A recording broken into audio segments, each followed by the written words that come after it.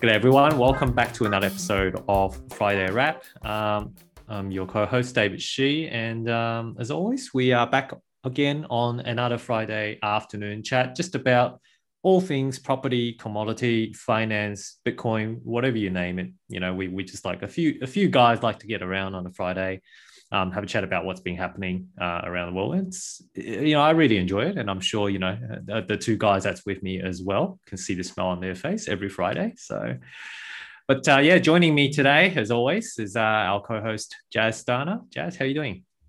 So I'm glad you guys have joined us. So far, we have been suffering the pain, and finally, you guys have joined the party. You now you will know what it feels like, I guess. Brothers from a different state. We never say we're going to leave you guys alone, are we? Exactly. And John, how are we doing? How are you doing under the current restrictions?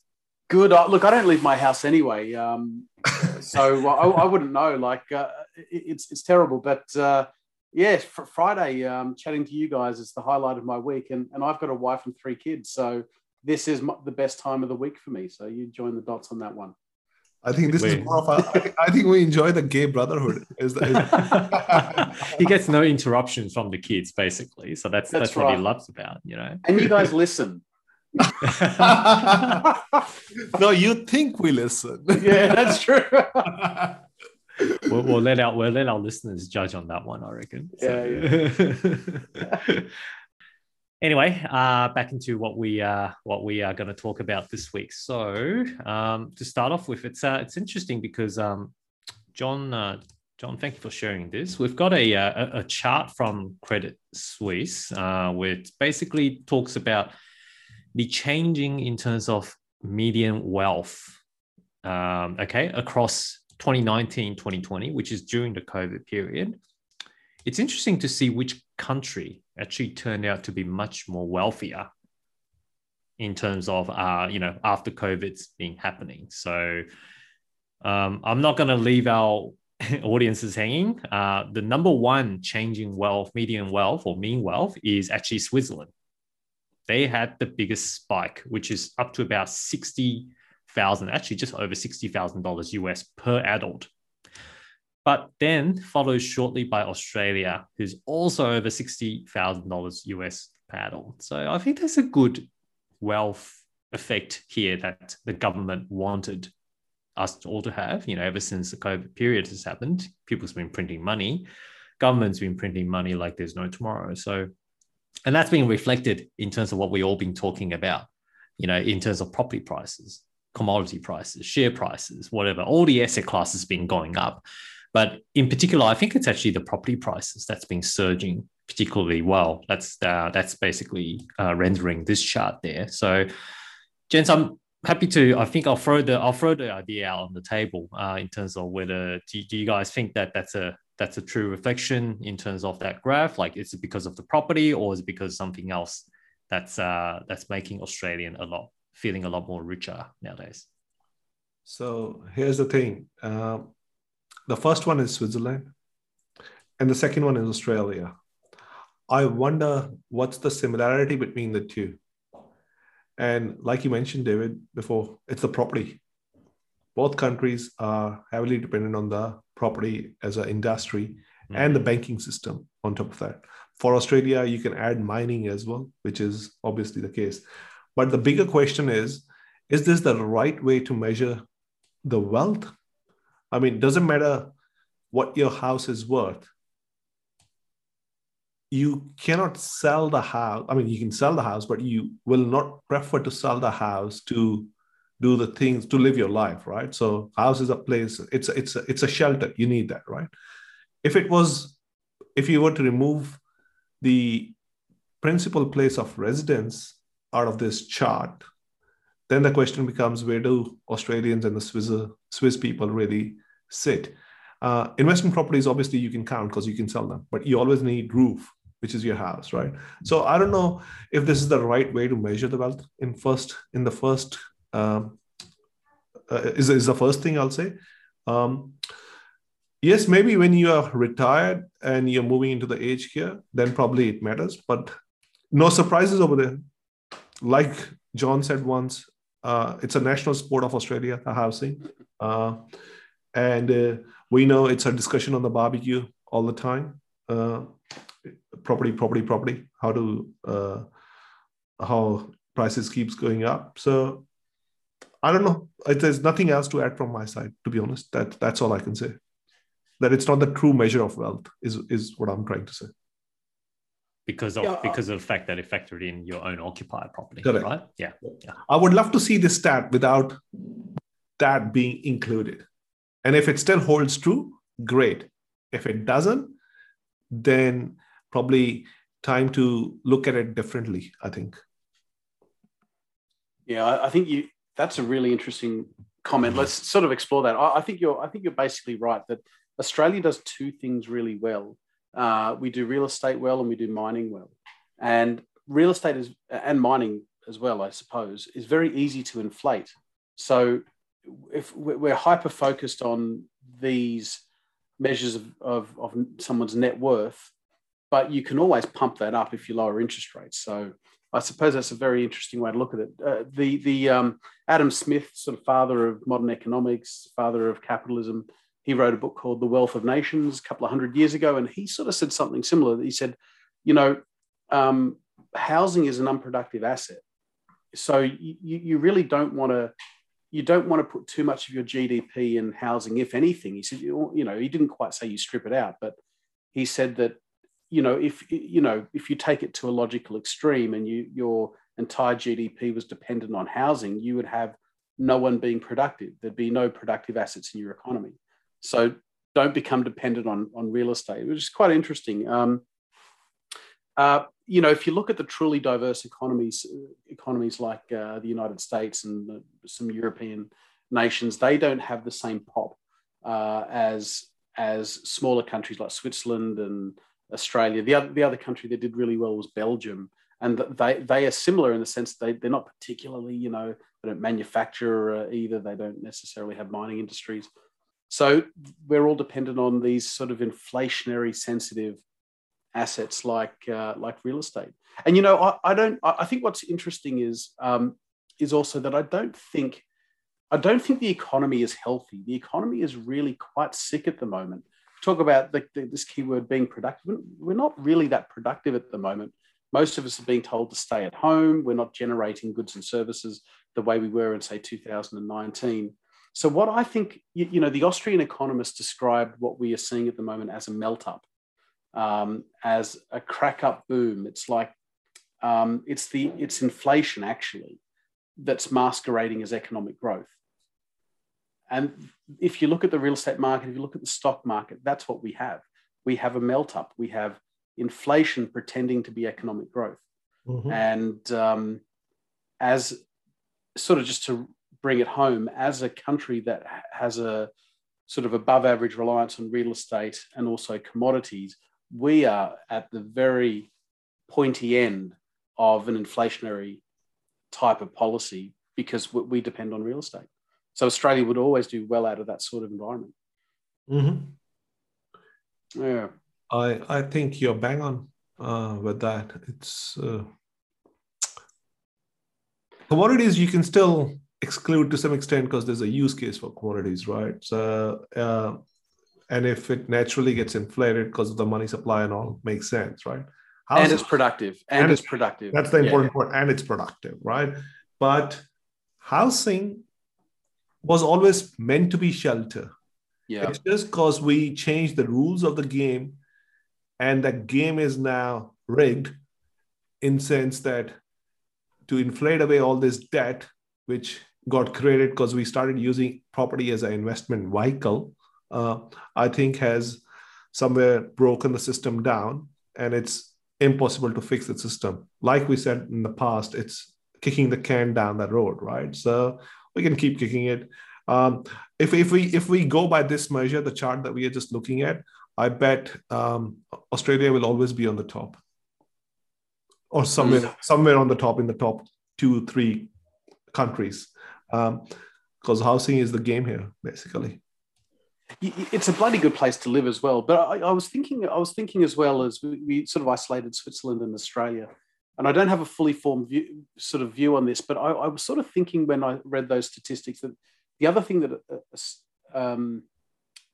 Australia and Switzerland have in common is it was sort of isolated in different ways. Like Switzerland is a sort of neutral oasis in the middle of Europe that isn't sort of, that it's sort of safe haven, I suppose. It's politically neutral, economically neutral as well. It's not officially part of the EU. And Australia has all of its obvious remoteness. It's an island. I think these slightly disconnected economies, Australia and Switzerland, again, perhaps that's what the other thing they have in common. Mm-hmm. But one thing I'll say is if you were building a system today from a scratch, right? So ground zero, green zone, should property even be a measure of wealth or an asset class to invest in? I mean, knowing what we know today about the system, how broken it is, how we just keep applying bandage, I'm keen to see what the thoughts are. If you were given a chance tomorrow to build the system again, would you put property as an investment class still in it? Look, I think with the inherent of how Australians are, it's difficult unless you set rules to say that you can't invest in properties, and you set rules, definitive rules on those kind of things. Otherwise, I think the history is going to repeat most likely. That the asset property is still, instead of just being a shelter by itself, they are still going to be used as an investment and wealth creation vehicle. I think that's just been built into our genes. So unless you reset everything from scratch, including people's mindset and mentality, that may not necessarily change that much, to be honest. So that could still be included in terms of the wealth measurement, in my opinion. But I do agree with you about the owner-occupier side of things, right? Until you actually get it. I don't know. I think the true measure of the wealth comes down to the actual, I guess, the net wealth, which is what you own versus, and subtract what you owe as the actual wealth, rather than, I don't know whether this chart actually includes that. That's something that I don't have visibility on. So, see, to me, it feels like when we start using property as an investment vehicle, the very first thing that we have done is we have killed the creativity. We literally just killed the whole creativity over there, because what we have done is we have put people into a system where they have to pay their house now for 30 years, which means they need to take a job to be able to pay that debt. And then we let them refinance that debt to buy some luxury cars. And what ends up happening in that is, because we have built the system around us in that fashion, and our kids are being taught in that manner, that somewhere we have totally killed that creativity that lies inside the people and inside citizens of the country, right? Think about it. If people didn't have any mortgage, right? Or if the property was so affordable, which it should be if you take out the leverage part and all the it being an investment class, I think a lot of the people will probably end up quitting their jobs and doing things that they really want to do and make them a lot more productive. Whereas currently they are less productive, partly because they've got debt sitting on them and they need to have a paycheck and do things that they don't like, which is 9 to 5, slogging on the freeway to get to your work and then driving back home and pretty much wasting your life on it. I think is what's happening. Yeah, you know what it reminds me of? This is exactly the discussion that made Robert Kiyosaki, Rich Dad, Poor Dad. This is what made him famous. He said, your house is not an asset. This is exactly what he was talking about. Mm-hmm. And it ruffled feathers and all that sort of stuff. But I've seen this debate come up again on property forums, and it's only coming up now. And it sort of ties into what you're saying. You know, we're told that we're $40,000 per adult richer than we were a year ago. But if that's in the value of our house, does that matter? Since it's not a productive asset, it's not generating income and all that sort of stuff. I don't know. To your question, Jazz, should we consider real estate an investment asset class? I still think yes. But you're right that there's the house you live in, and then there are investment properties, and then there are commercial properties, and some of those types of assets are more productive and generate income and so on, and the house that you live in doesn't. But do you exclude it from your net worth? Oh, I don't know. I don't think you exclude it. But you can't eat your house either, and you can't. You don't have to sell your house the moment you need the money either, because you're still going to have to buy something else to live somewhere else. It's complicated. But I suspect I'd still probably keep your house in as part of net worth. I'd be interested to see it without it, though. Mm-hmm. See, I think if given a chance to rebuild the system from scratch, reset of the mindset completely, I think property shouldn't be an asset class at all. It should be just a shelter. And once you make it just a shelter, it becomes so affordable. Because in reality, there's no shortage of property. I mean, we talk about shortage. Yes, there is shortage in the central areas where we live, right? But that too, because of various reasons, and we are seeing that kind of demand shift as we'll move now to the other sea change, tree change things that we have talked about in the past. But in my opinion, given a chance to rebuild the whole system, reset the mindsets of the people, it should purely be a shelter, not an asset class at all. I think there's other ways to invest money in the creativity of the people to build things that are more productive rather than real estate, which is not productive, but we are forcing it to become productive because it generates other jobs, which is a domino effect. But we just stuck in that hole, basically, a black box. Isn't Germany under that system? Actually, I just remembered. I thought Germany actually doesn't encourage investors. They actually provide affordable shelters, right? Yep. So my question then is, where do they sit on this wealth? Well, look at how much manufacturing happens in Germany, German cars and everything, right? Look at America, right? Why is America not on this chart? Purely because they. Why is all the startup culture living in America? Why do you see all these big companies, Facebook, Twitter, you name it, right? They all come out of America. Why is that? Because the system is built in a way where property is not the only means to make big buck. There are other better things which are a lot more productive, and property is being used more as a shelter.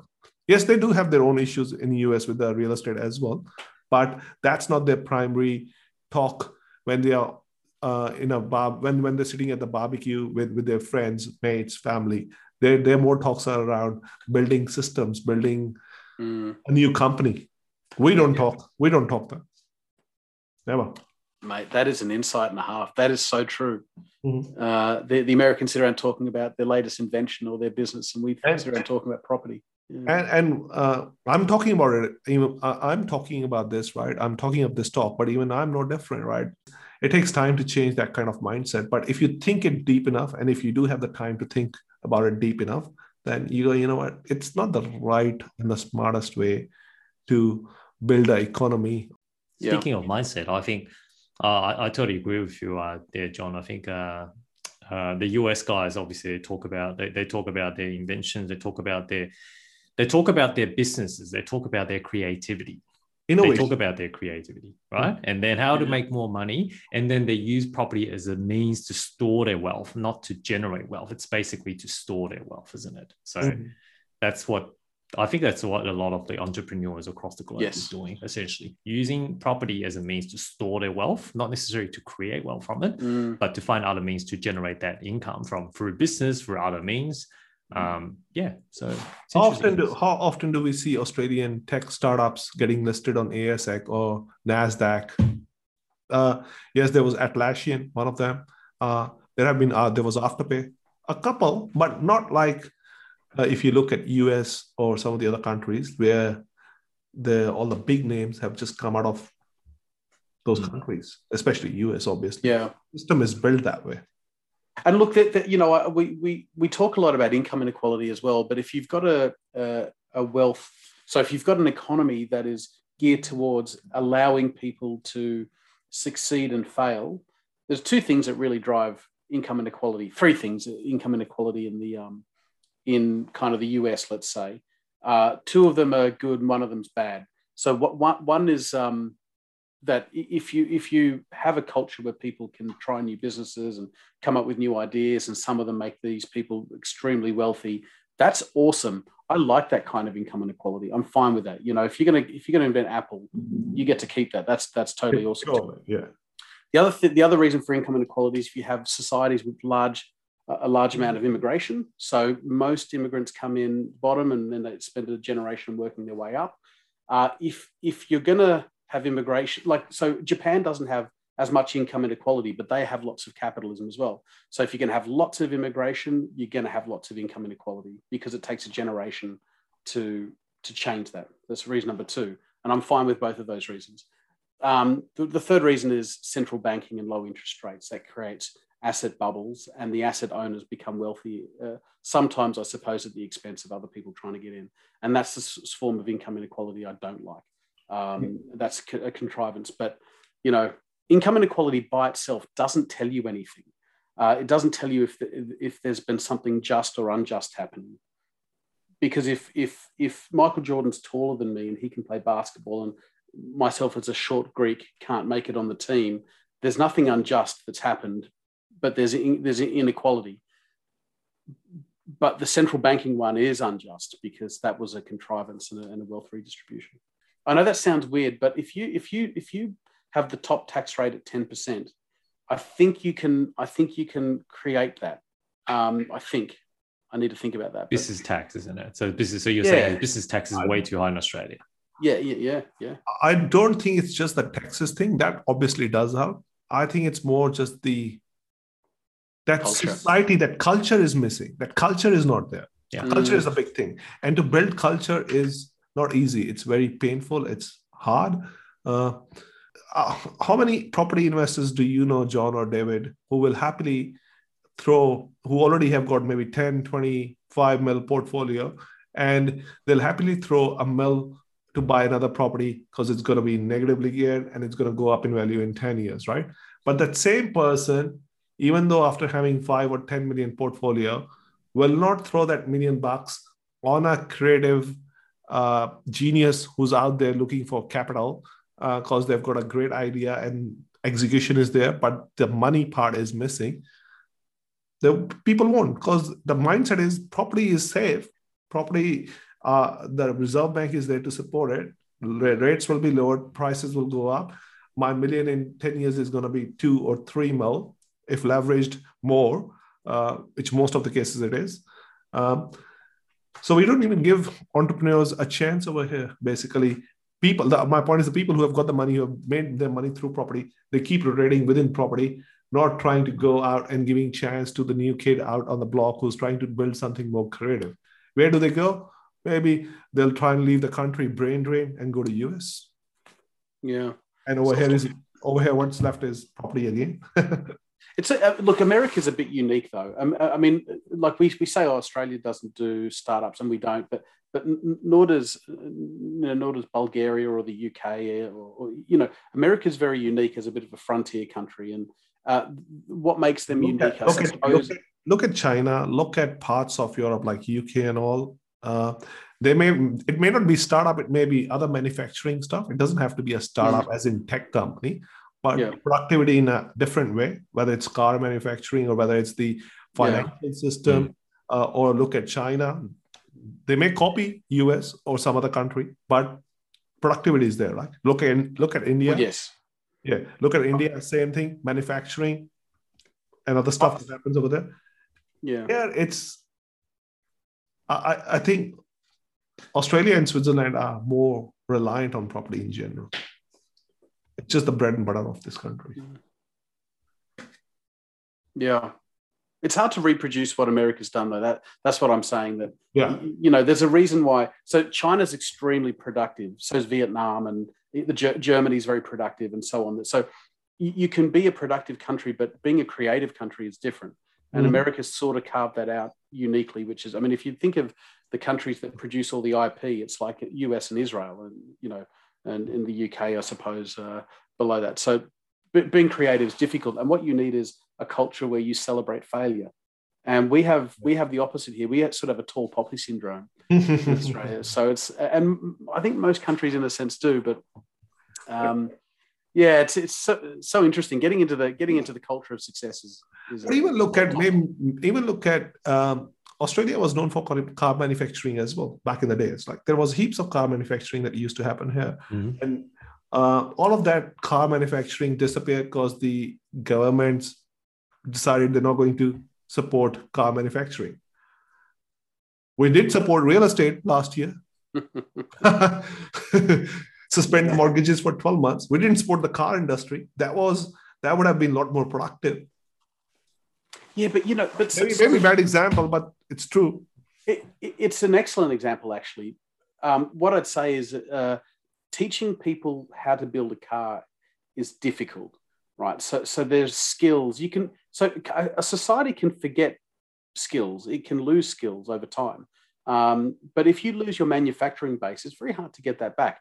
If you lose your manufacturing base, you not only turn the factories into apartments, but you also lose the know-how. So you lose the people who know how to manufacture a car. You lose the management, blah, blah, blah, blah, blah. Real estate's easy to pump up because all you need to do is put more currency units into the economy. So any stupid, bumbling central bank on the planet can create a real estate bubble. But not anyone can create a manufacturing bubble. That's different. That takes skill, support, a tax structure, know-how, all that stuff. So anyone can do a real estate bubble. That's easy. Culture, and I think it's just, as you said, national sport. It just comes down to where we are today. So it's come back to a point as well. I said, I think it's the Australians' obsession with property. It's unlikely to change. It's just part of what's being inbuilt into us. So anyway, moving on. Let's have a look at next one. So, back to property again. See, that's the thing. We just can't go out without it, can we? So that was a Sydney Morning Hero article that's been published talking about banking regulators poised to tighten lending standards to cool the market. The summary of the article basically talks about that the Treasurer Josh Frydenberg at the moment is obviously very, very happy. He's a happy Josh at the moment, seeing the property prices is up for everyone. But from a stability perspective, the RBA and the APRA, which is the Australian Prudential Regulation Authority, obviously need to find a balance between keeping a happy Josh and a happy population at the same time. So they are looking at potentially ways to temper some of the heat across the national market in the coming weeks. We talked about different ways before already in terms of how that could be done. It could be a debt to income ratio measure by capping that at 6 or 7 type of stuff. That's like what CBA and Bankwest have done, I think earlier last week, they've actually increased the floor rate for new borrowers for owner occupiers. So I think it was increased from previously it was 5.1 and now it's being increased to 5.25. So what does that mean for borrowers? So basically what that means is, let's say, for example, beforehand, how banks assess it usually is your actual interest rate, and then they plus about a 2.5% buffer on top. Okay. And whatever that figure is, if it's lower than 5.1, which is the floor rate, then they basically use the floor rate. Okay. So you can't go below that. But if it's higher, they will use the higher figure. So as an example, if you got a 3% interest rate mortgage from Commonwealth Bank, if you add 2.5, they assess it on a 5.5% instead. Okay, but if you got lower than that, they use 5.1% as the floor rate. So if you increase the floor rate, that means your lending capacity reduces accordingly, because the floor rate has now gone up. You cannot go down to 5.1. You're now using 5.25 instead. So I think there's already, I'm sure, behind the scenes, RBA and APRA is already probably tapping shoulders on some of these banks to say, hey, we need to look at ways of, try to actually cool down the market a little bit. So that's what we're seeing as brokers on our side, to see there's, they're definitely starting to make some little changes here and there to see how they can help cooling the market a little bit. But I don't know, open to the floor. Jazz, have you seen something similar along that line? Look, two things, sorry, just on the article first, right? So one is the that obviously Josh is going to be happy. Treasurer is going to be happy. The prices are going up. It gives him room to breathe. Obviously, if the prices go up, people will refinance their mortgages, take the equity out, whether they'll buy a car or open up a business, whatever they do, right? Either way, the money will come back into the economy, which means the velocity of money is going to start picking up because the prices are going up, right? If the prices go down, people go in more debt, doesn't work. So Josh is happy, no problems. RBA obviously does have a bit of headache with this, and APRA, which is supposed to look after this industry. Yeah, you want people to spend, basically that wealth effect that we talked about. So exactly. John? Yeah, nothing much to add. I mean, the CBA raised its hurdle rate from assessment rate from 5.1 from 5.25. So it's a small increase, but it matters. It matters, and it's also a signal to the market that that's the direction. What's interesting to me is that the rate that you actually borrow at and the rate they assess you at is double. The rate they assess you at is double. So to get to 5.25% will take years. Would it take 10 years to raise interest rates that high? I'm not sure. It's just really a rhetoric question, really, that the difference between what we're being assessed at and what we're being what they're lending at is, as a percentage term, more than double, which is crazy stuff. I think that's just part of the buffer that banks are putting in. And I can tell you, before this has dropped, the floor rate used to be around 7 to 7.25%. Yeah. This is around the Royal Commission period, right? Mm-hmm. Like at that time, that's why it was literally impossible for people to borrow any money. So right now, it's actually, I was just talking to a client earlier about this as well. Now is actually a good time and an easy time to borrow money.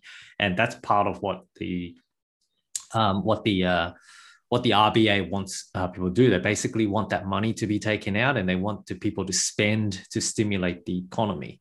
So there is a necessity to make sure that the funds are flowing throughout. Basically, if you want to be able to hike up the prices, then you just loosen lending standards, and then property prices will continue to soar that way, which is what we are seeing. And in order to reverse it or cool a little bit, okay, well, let's tweak a little, One thing I would add that is sinister, but this is why I'm invited to the podcast, right? To give you the contrarian. I know you're a contrarian. And I know that David's got his finger over the mute button, but one way that you could take the steam out of a... Let me start again.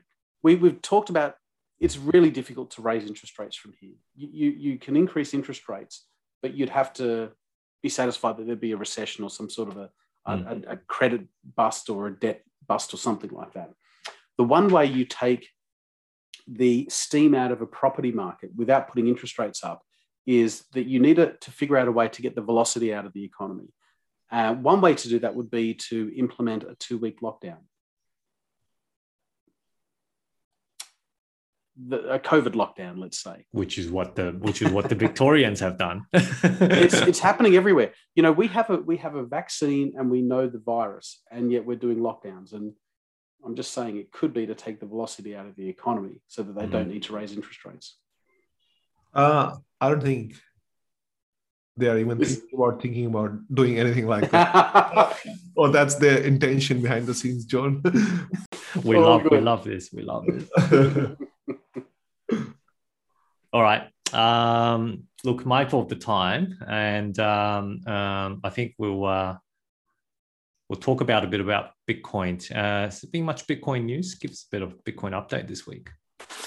I don't think there's anything specific to Bitcoin as such, but in general, talking about crypto. Okay, crypto. Yeah. Two big pieces of news that were out this week was obviously the biggest one is the China banning or putting a lot more regulations around crypto exchanges and all that stuff. And we have seen a lot of miners.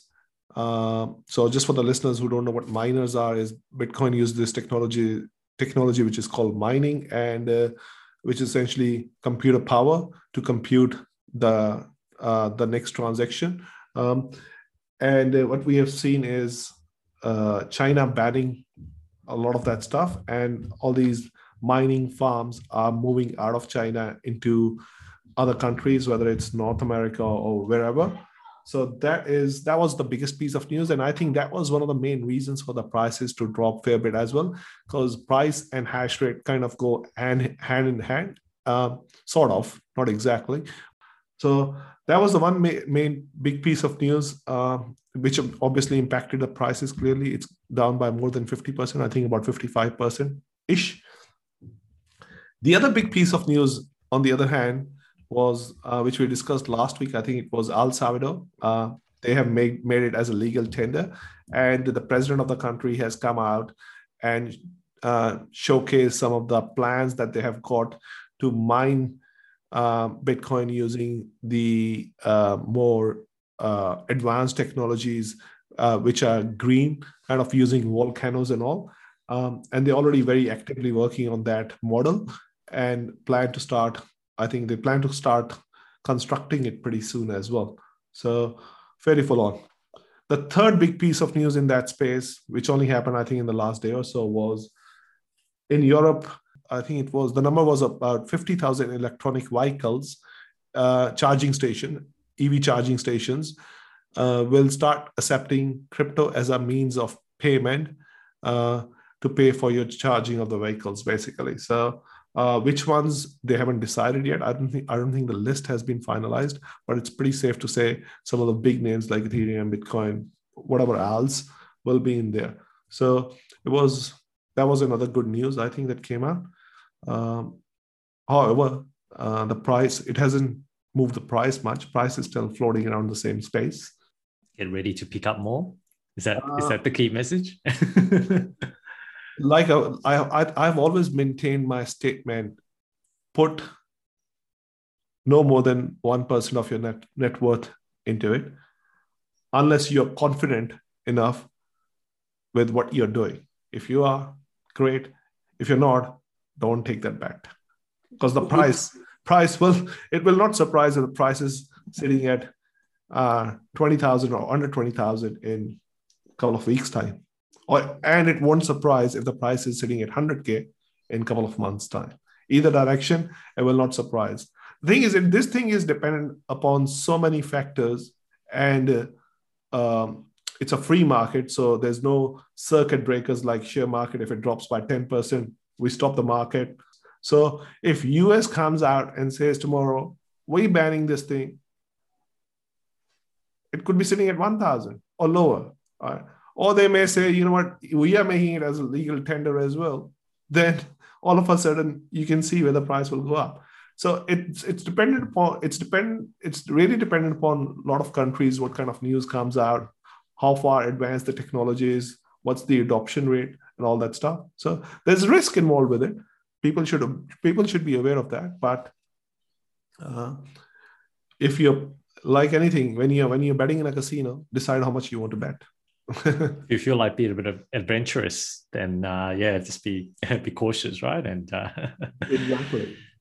It's not, and as always, it's not a financial investment advice here. I suggest you always seek your own personal circumstances. And I know, And look, it's not the only investment class. It looks like it is the investment class that is outperforming. But look at some of the other stocks, like Tesla is your example, right? Right, property as a safe bet, relatively. Or look at some of the mining stocks. They're up like 2,000% if you pick the right ones up, right? So it's just because with Bitcoin, the numbers are in thousands. So going down from 60,000 to 30,000, from 30 to 20 and 20 to 100, whatever it is, right? The numbers are big, but in terms of percentage change, there's other things in the market that you can look at that are equally adventurous. John's been very, very quiet. I was just thinking. I know. Look, I've been stung by crypto a little bit, so I'm like a contraindicator. John's getting into crypto. Sell. It's funny I said that. But one thing I'd say, a couple of things actually. First thing I'd say on crypto is the news about the electronic vehicles charging station accepting, Ethereum and Cardano and all that sort of stuff. It's really good news, because if we never actually use crypto, if there's no like utility or user case for crypto. We're just trading air. We're just trading tulips. So I'm really pleased to see that there's the crypto has a user case, which of course it does, but we need to see the rollout of a technology that's useful in the same way that the internet was useful, and we saw e-commerce firms emerge, and we all rely on the internet now. We need to move to a place where we need and rely on cryptocurrencies. Otherwise, it will die and it'll fizzle out. So I think just on that, John, I think we need to move to El Salvador. We can use it on there. So many reasons. So that's the first point. The second point is about patience. So when you said, look, crypto is not the only asset class out there. There's loads of asset classes, and some are moving up and some are moving down, and you kind of have to own perhaps a little bit of all of them, even the asset classes that are going down. If they represent quality and for diversification, you need to own a number of asset classes. And yes, that could include asset classes that are going down, and you're never going to pick the timing. So I'd say, be patient, own a bunch of things that have value. And on your point about mining stocks, I mean, I think that we entered a mining bull market last year, but it's probably going to go for 7, 8, 9 years. So, and in some of those years, it's going to go down, even though over the 8-year or 5-year, 7-year period, it's going to move up. So be patient and don't jump at shadows. Don't chase trends. Just learn about stuff and then apply some money, because you're going to miss out on some stuff. Exactly. There's always going to be rotations in the market, right? Yeah. Whether it's the big tech, or whether it's the crypto, or whether it's the mining, the rotation will be there. The problem is people get caught in the rotation at the wrong time, because by the time they hear about it, the boat has already not only left, has reached the destination. So people are getting off, and all the institutions are getting off, and the big smart investors are getting off, and the retail's jumping in. To the listeners, like always, none of this is financial advice. Do your own research. Don't over leverage. Play safe, stay safe, and we will see you guys next week. John, Jazz, and David. Cheers.